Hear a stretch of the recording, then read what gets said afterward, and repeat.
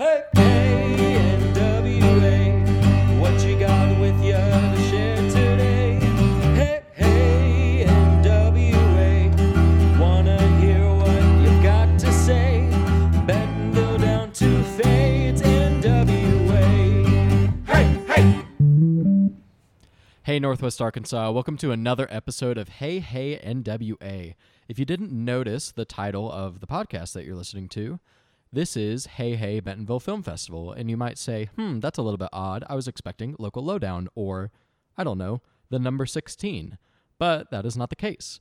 We are starting our Hey, Hey series, which is very exciting for us. We get to go to a bunch of events. So the goal here is to go to events around Northwest Arkansas and report back on them, or do something of some nature to advertise the event itself. So in this episode, I'm going to talk through the Bentonville Film Festival and also my top 5 list of movies that I was able to see while I was there. And next time, whenever we have a Hey Hey event in the series, it might manifest itself in us walking around and interviewing people at the event itself. It might be us interviewing the leadership at the event itself, or it just might be us debriefing the event itself. So I'm really excited to get this Hey Hey series started because there's going to be a lot of cool stuff going on in Northwest Arkansas this summer, and we're very excited to be there, and we're very excited to cover it. Now, this means that we're probably not going to do as many interviews. We're still going to do some interviews over the summer, but we're not going to do them as frequently.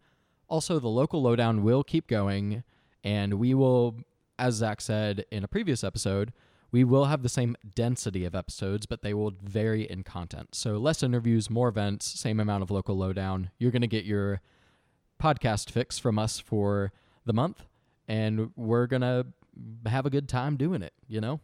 I hope you guys know that we do have a lot of fun recording this stuff and actually going to these events and all of that. And, you know, you hear it on Local Lowdown, but I just wanted to say it out loud so you guys actually knew that for certain. So that's our little hiatus. I hesitate using the word hiatus because it's not going to be that long, but that's what we're doing for the summer. Now, we're actually going to post these events on our Facebook page so you guys can actually be there and experience the events yourselves. In addition to us being there, we don't want to just advertise. We don't want to advertise an event post-event and say, hey, it was really cool and you weren't there. But we really want to talk about the event and really hype up the event before, so you guys know about it, and so that we can actually promote that event well and before and after. So with that, I'm going to dive into the Bentonville Film Festival. I don't know how many of you guys got to go to it, but it was a pretty great time. It was my first time going to the Bentonville Film Festival, and whenever I went to the film festival, I tried to keep in mind my past experiences at film festivals. I haven't gone to very many. I got to go to one in Massachusetts 2 summers ago in Provincetown, which is on the tip of Massachusetts, all the way out in the bay. And I got to see 2 or 3 movies, and that was a great time. And I just love going to film festivals because it gets to highlight the films that you don't typically see in theaters. And it's, especially this festival, it gets to highlight women and diverse voices in media. That's actually their tagline, championing women and diverse voices in media. And so it gives a different spin on movies when typically in Hollywood we get the same, I don't want to say plain Jane, but kind of plain Jane, movies and actors and plots and storylines. So having the Bentonville Film Festival and being able to see these movies really is a treat for me because I love something different and something new. Now, again, their theme is include, well, the tagline is include, and then their actual message is championing women and diverse voices in media. So a lot of the films do revolve around female characters, and if they're not female characters actually in the movie itself, perhaps the editor is a woman, the director, actors, actresses, people working the set. There actually is as Gina Allgaier got to say on our Monday episode, last Monday, they have to meet a certain criteria in order to be considered for the festival itself. So there is a lot of emphasis on women, but also diverse voices in general. And so we're talking about racial diversity. We also have just international films as well. We have LGBT diversity in there. And so the goal is to include and celebrate these diverse voices in media. Now, you were probably wondering when it actually happened. I was kind of surprised to find that a couple people that I interacted with were like, oh, the film festival's this week? I had no idea. Yes, it was. It actually started on May the 2nd, and that's a Tuesday. And it started with a film at the 21C Hotel, and that was kind of the hub for the whole festival itself. So the festival kicked off on that Tuesday, and it was throughout the week.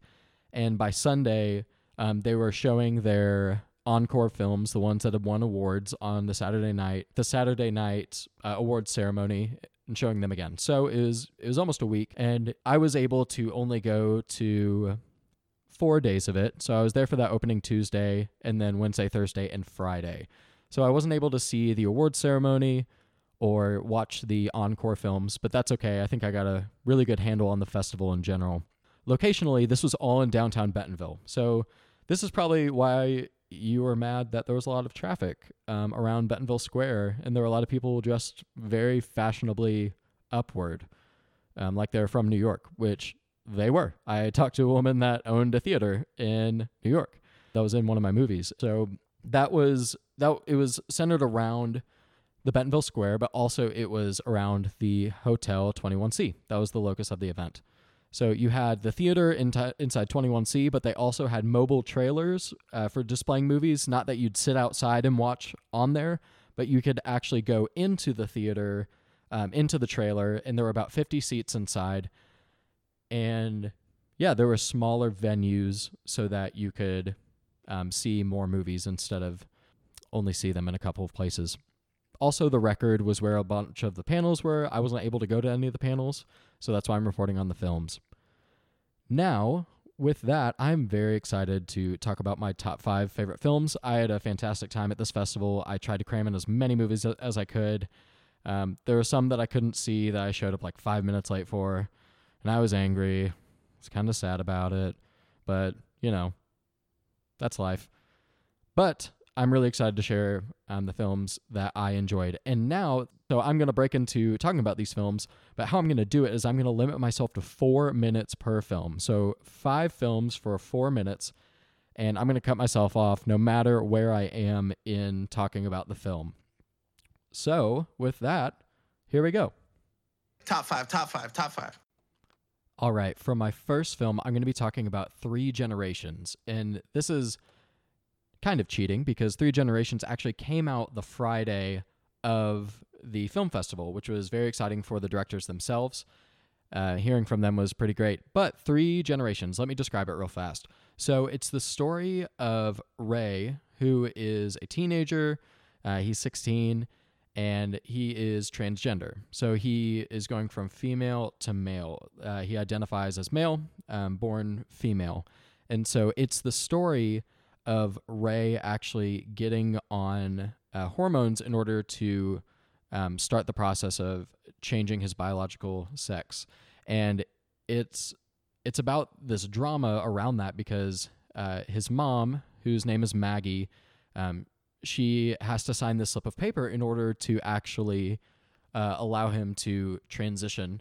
And she, throughout the film, is very torn about it, but really tries to pin it on other people. For example, Ray's dad was not in his life his entire childhood, and that's a requirement on the actual form in order to transition, is that the father must sign their name as well.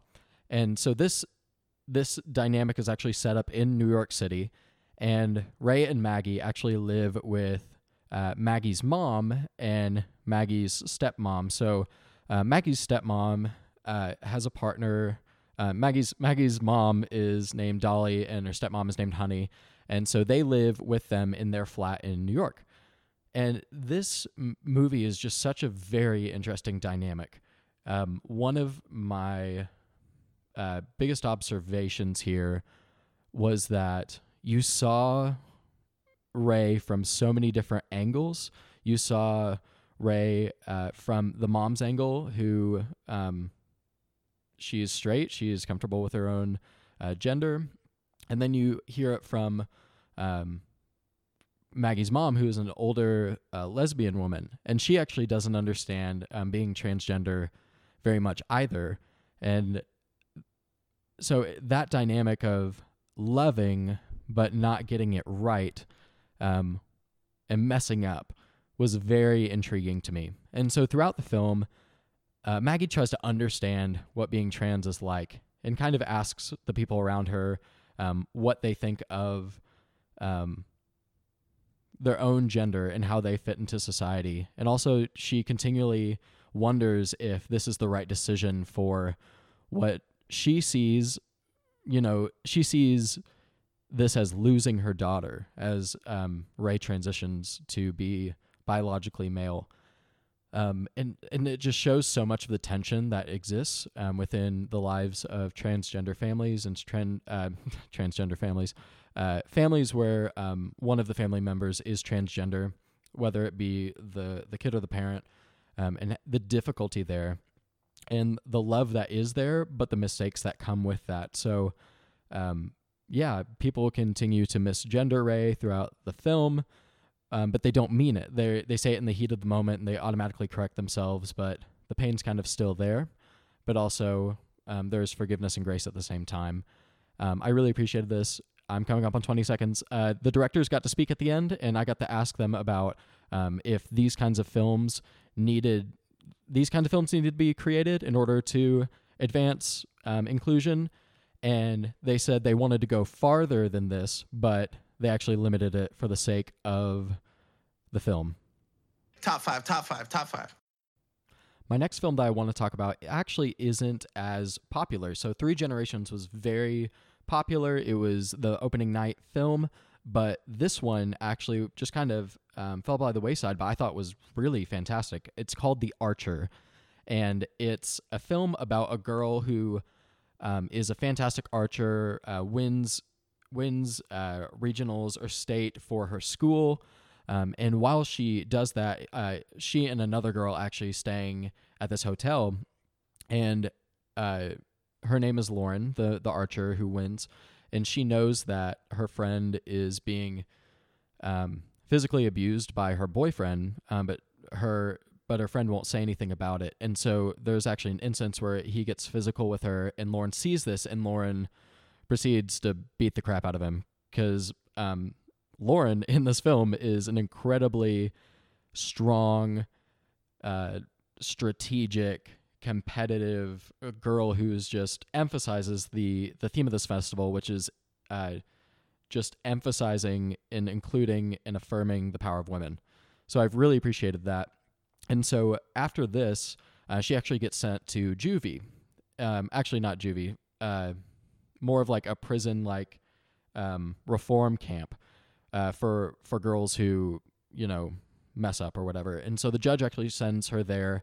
And while she's there, she figures out that where she isn't exactly the most safe.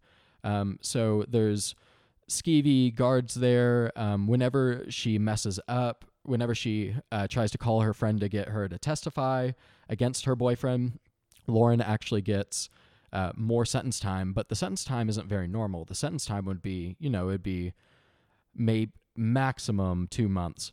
But in this film, for just trying to call her her friend, Lauren actually gets a year or more in the center. And so something doesn't smell right here. And girls have been there for a long time, and for the most minor crimes, like flipping off one of their school teachers. And so something's going amiss. And there's this one girl that has continued to try to escape, but she keeps on being brought back. And so she's basically supposed to be there for life. And from there, Lauren and this other girl actually connive to escape. And so they go on a walk. Both of them, actually, they get punished. And so they have to load a bag of horse crap on their back and run. And the guard takes them out. And they end up beating the crap out of the guard because it's about female empowerment, and I love that. And they end up running. And the entire time, it's actually the story of the owner of the prison reform camp, hunting them because he also is a skilled archer. So he thinks he has a connection with Lauren, but in fact being the arch nemesis of Lauren. And throughout this, you actually figure out that, I'm not giving anything away here, this happens early on in the film, you figure out that it's a for-profit prison, and the judge and the owner of the prison actually are working together in order to get profits from the prison.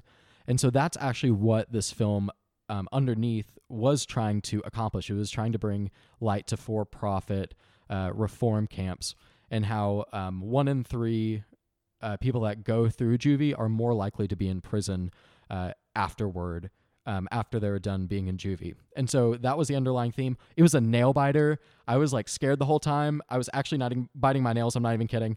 It was intense. It was emotional. Oh my gosh, it was fantastic. And now I'm out of time. Top five. All right, team. My number 3 film of the film festival is a film that's a documentary called Vegas Baby. Now, the concept of this is really interesting and strange. So there's this group in Vegas. A doctor does in vitro fertilization. So if you don't know what that is, that's basically where it only happens in the cases where the woman is infertile, and instead of actually adopting or doing surrogacy, it depends on the infertility. It's allowing women to have the opportunity to have their own biological children themselves. And so basically how it's done is that their own eggs are fertilized, that they can't get fertilized naturally due to infertility, and so they actually fertilize them and allow the woman to carry the baby until the baby is born. Crazy. It makes me think that we're in the far future of Terminator and whatnot, but we're here. We can actually do this. And so this film actually highlights the story of 3 people that seek, it's abbreviated IVF, the IVF procedure. And the thing is, it is not cheap. It is $20,000 in order to actually get the eggs at all just available for birthing a child. And so every attempt, and it's not always successful, and every attempt is $20,000. And so this is a really interesting commentary about the monetization of life, but also a commentary on infertility and how it's kind of a cultural problem, how we view infertility.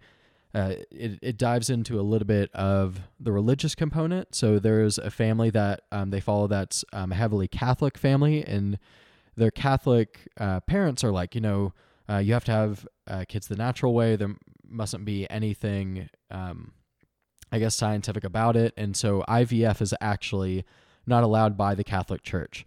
But they keep promising, like, keep trying, God will give you a kid. But the thing is, they've tried everything, and also they've done IVF multiple times and still no children. And then you have the case of a lesbian woman who is actually a Lady Gaga impersonator in New York, of all things. Why not? And she is trying to have kids on her own through IVF. And she has tried multiple times, and it hasn't worked out. And also, they're following a family that wins this contest called the I Believe contest. And the contest is where all these families tell their stories of infertility and post them on the internet, on YouTube. And if they submit it for the contest, then the doctor actually chooses one video, one couple, to give them a free IVF procedure. And the thing is, again, it's $20,000. And so people are really desperate to get this procedure done. And it follows all of their families and all of the heartbreak, and this fixation on having their own children. In fact, one of the couples, the husband is actually adopted, and he's like, hey, why don't we adopt? But she's fixed on having her own children. So this really underscores, it's really interesting how this appealed to me, but I really loved it. I thought it was fascinating and a deep problem. Talking about female infertility, 1 in 6 women are infertile, and then also the monetization of life. Fascinating, very fascinating documentary. Top five. All right, my people, my number 2 is actually a short film. And so there were actually a bunch of short films that went on. I got to go to the diversity short films. There were inclusion short films. There were women short films. And then there were episodic ones, which is just kind of a catch-all. And there were about 5 per short film segment. And so this was one of the 5 that I was able to see during my diversity short film segment. So this one is called Nacido de Nuevo. And this one really kind of blew me away. So, I love the description, so I'm just going to read it. On the anniversary of his young son's death, Border Patrol agent Ramon finds redemption at the hands of an illegal alien in a single polarizing, life-altering night. Now, I can't talk too much about this because it's a short film and, you don't know what you can really give away here. But I can affirm that this video is actually on the internet. It's on, if you Google Nacido de Nuevo, you'll actually find it. So it's NACIDO space DE space NUEVO. So let me talk about it a little. So it's actually incredibly filmed. All the camera shots are crisp. It's very professionally made. The shots are just artistic as all get out. And throughout the film, you deal with Ramon, who is very conservative. And as a Border Patrol agent, he sees everything as a black and white issue. Like, they're crossing into our land. Like, we have the right to arrest, all this stuff, and independent of cause. There's actually a part of the film where he talks with another Border Patrol guard about an incident where some people were trying to cross the border and it actually broke out in a gunfight, and how there was a 12-year-old that was caught in the crossfire. And now Ramon was very cold, very stoic, very unempathetic towards losing the life of a 12-year-old. And the other guard was just trying to talk with him about it and kind of relate on an emotional level with him regarding that. But Ramon was very strict. He saw things as black and white, and they shouldn't have been there. And so on this night, they actually end up catching some people trying to cross the border. And as he's trying to corral them up, one gets away and he tries to tackle him, and they both kind of roll down this hill. And it turns out it's a woman who is very pregnant. And the trauma actually induces her labor, which is crazy on the spot. But this actually relates back to Ramon himself and triggers something in himself, because this is actually the day, the anniversary of his son and his wife's death. So at the beginning of the film, you get flashbacks to he and his wife giving birth and him being there to support her, and that was just such a magical experience for them. And now it's gone. But he relates to the woman who's giving birth on the border, actually just beyond the border. He experiences this wave of empathy for her. And y'all, this is like a crazy, like, punch you in the gut short film. I cried. I cried for sure. The ending is just unreal. And it actually promotes a good conversation about, what are we doing here? What is the point of borders? Like the 12-year-old, is it all black and white? Are there ethics that we should be following here, that we're not acknowledging the humanity of people? And that's actually got to go to the panel with the actors afterward, and that's really what they wanted to say, is that they wanted to question why we can't just love each other and empathize. Top five. And for my number 1 film, this is actually really flippin' difficult to actually fit everything in 4 minutes, so I'm going to look to the aid of the description because this movie is wild. This movie is called Crystal, and it was a comedy drama, and let me just read it out. Crystal is an ensemble of comedic drama about Taylor, a young sheltered man from the South with a strange heart condition. Because of his ailment, he can't go to college, let alone drink or do drugs or experience life in any real way. Upon meeting the woman of his dreams, who is an ex-hooker, stripper, junkie, alcoholic, with a 16-year-old son in a wheelchair, Taylor pretends to be in AA and try to woo her. His fabulously talented family, not surprisingly having a thing or two to say about Taylor's falling for this beguiling and unpredictable woman. Past transgressions smash head-on with young love, causing complications for everyone involved, But in order to have even a hint of the chance to come out on the other side, Taylor must face his own demons and learn about what it means to live without fear and finally become a man. Oh man, this film, it was one of the funniest things I've seen in such a long time, for one. Also, it's a very star-studded cast, but also the main character, Taylor himself, is coming from out of nowhere a little bit. So Crystal herself, Crystal is the name of the ex-hooker, alcoholic, junkie. That is actually played by Rosario Dawson, who she's actually been in the Marvel series on Netflix, if any of you are familiar. She's actually the recurring nurse. And they're like stars kind of everywhere, but y'all, this is a incredibly hilarious movie and also has a lot of layers. So with his heart condition, it actually revolves a lot around fear. He actually gets these panic moments whenever he's afraid. And it's actually super interesting because whenever he's super afraid, he thinks back to the first time that this happened. And the first time that this happened, he was running with his dog and his dog got hit by a car. And the person who hit his dog got out, looked up, and didn't care and drove off. And so from that moment on, he associated that man with his fear and his condition. And he actually associates him with the devil. And so whenever he's having one of these panic, fearful moments, this devil character actually appears and just kind of like is in the background or does something funny or does something menacingly. But this actually, this theme actually recurs in one of Crystal's ex-boyfriends who ends up coming along, kind of a ghost from her past. And his demon is addiction. And so he's like taking a bunch of drugs and just getting super high. And he keeps on seeing the same devil as the main character Taylor is seeing. And so that's a very symbolic thing of like, this is fear, this is addiction. Our demons are all different, but they still come up. And so this kid, just kind of in summary, this kid just tries to be something he's not. He's like this southern preppy boy, but he falls in love with this woman. And by the way, let me just contextualize this. He's 18 and she has a kid who is 16 and he falls in love with her. So it's just ludicrous to start off with. And she's like, what are you doing? What are we doing here?